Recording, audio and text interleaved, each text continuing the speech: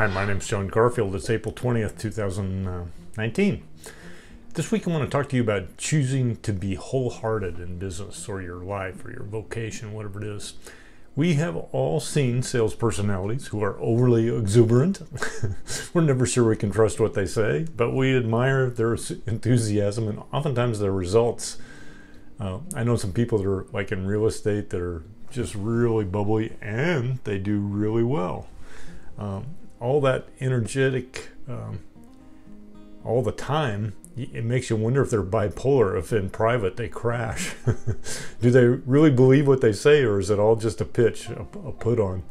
Sometimes we wish we could have some of that enthusiasm, all of us sanguine personalities. So personalities and profiles aside, we're all called to be excited about God and to love Him with all of our hearts.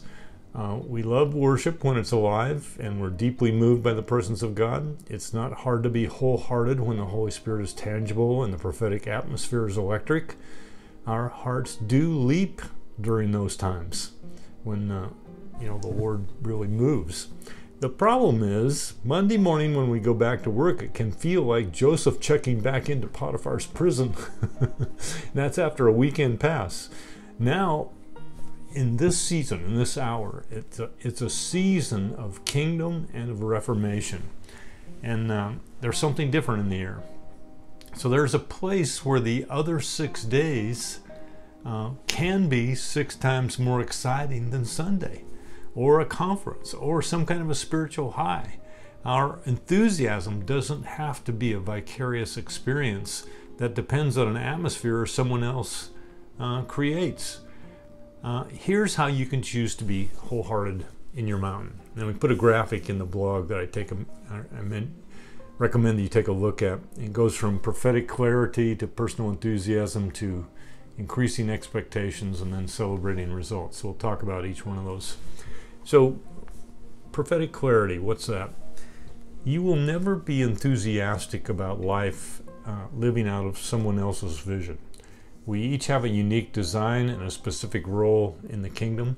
Most people have a tough time articulating their kingdom purpose and the intentional goals and plans that naturally flow out of that calling. We become intentionally unintentional, usually. That's the norm. So that's why I'm excited about the online heart plan. We've been going through that with a couple dozen people, 16 to be exact. And we can clarify our kingdom purpose and get it in writing, and we're seeing results of that. So it's a prophetic and a practical process that points to something specific that ignites my heart. The why question our hearts all ask us get answered. Can I do this? Do I deserve it? Where do we start? So personal enthusiasm isn't something we can manufacture. Being wholehearted about my business life happens when I tap into my kingdom purpose and start walking in my original design. It's when I become myself that I get enthusiastic.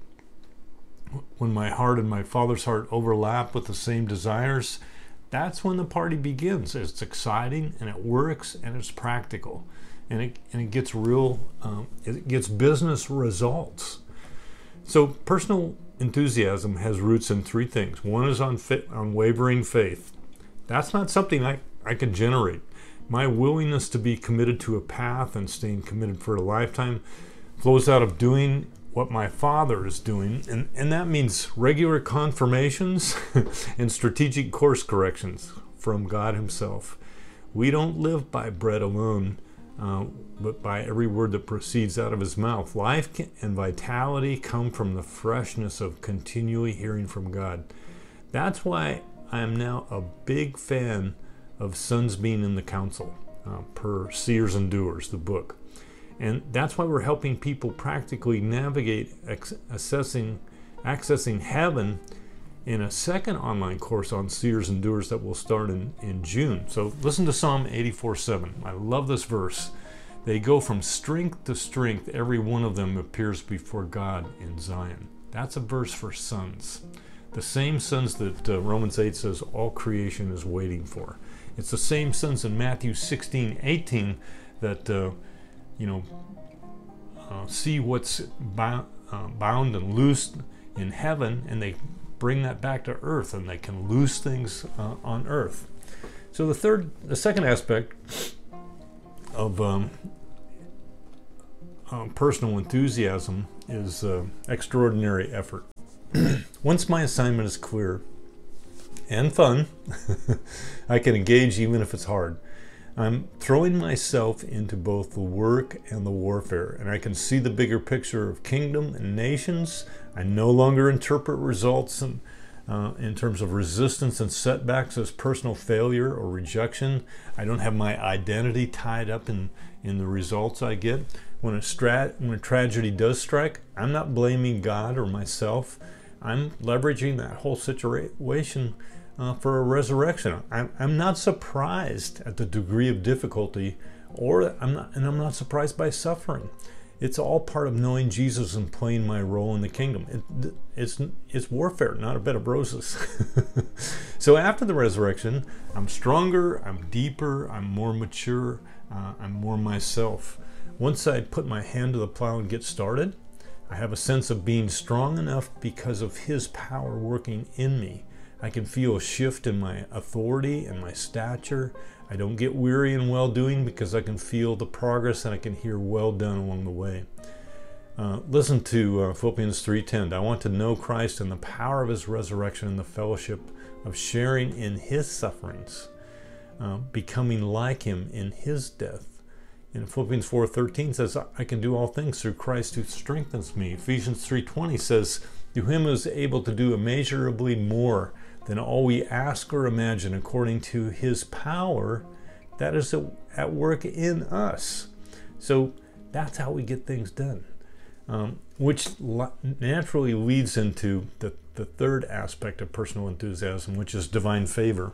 The minute we get on the track of co-laboring with the Father, we start to feel His wind in our sails. His favor is not magic. We don't wait for it to sovereignly fall on us for no reason at some random frequency.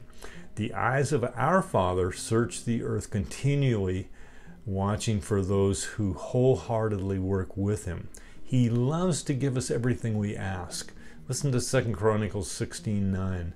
The eyes of the Lord range throughout the earth to strengthen those whose hearts are fully committed to Him. He's looking for wholehearted hearts.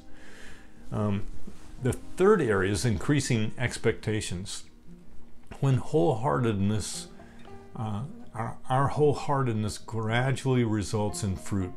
Our dream progresses from one being possible when we have that prophetic clarity and understand that there's something about the Lord has in us in this particular direction.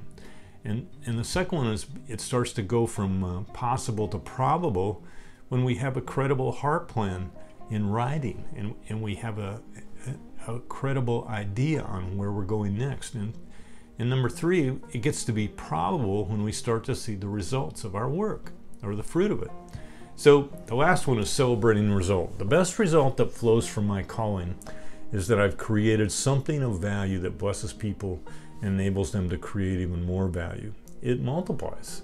Our hearts are set on creating value in a way that wealth follows. We're not after supernatural wealth transfers. We're not after a spiritual lottery. We're not seeking something for nothing. The prophetic and practical aspects of my purpose and work attract the engagement of other people on my team. I carry the satisfaction of hearing the Father say, well done. This is my Son in whom I'm well pleased. All of us love to hear that, and I want to suggest that you can hear it right now.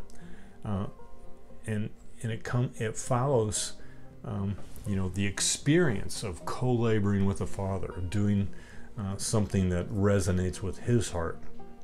So let's close. Wow, I'm almost as excited as the salesman I thought was weird. My heart is connecting with who I am. And it's exciting to be this authentic. When Jesus got through tipping over the money changers' tables in John 2:17, the somewhat shocked disciples remembered Psalm 69 verse 9, which says, zeal for your house will consume me. They saw that in Jesus' life. And you know what happened? In the end, they all we're equally exuberant and wholehearted about, just like Jesus was. Also put another link in the blog. 5 superpowers flow out from knowing your purpose. I encourage you to check it out.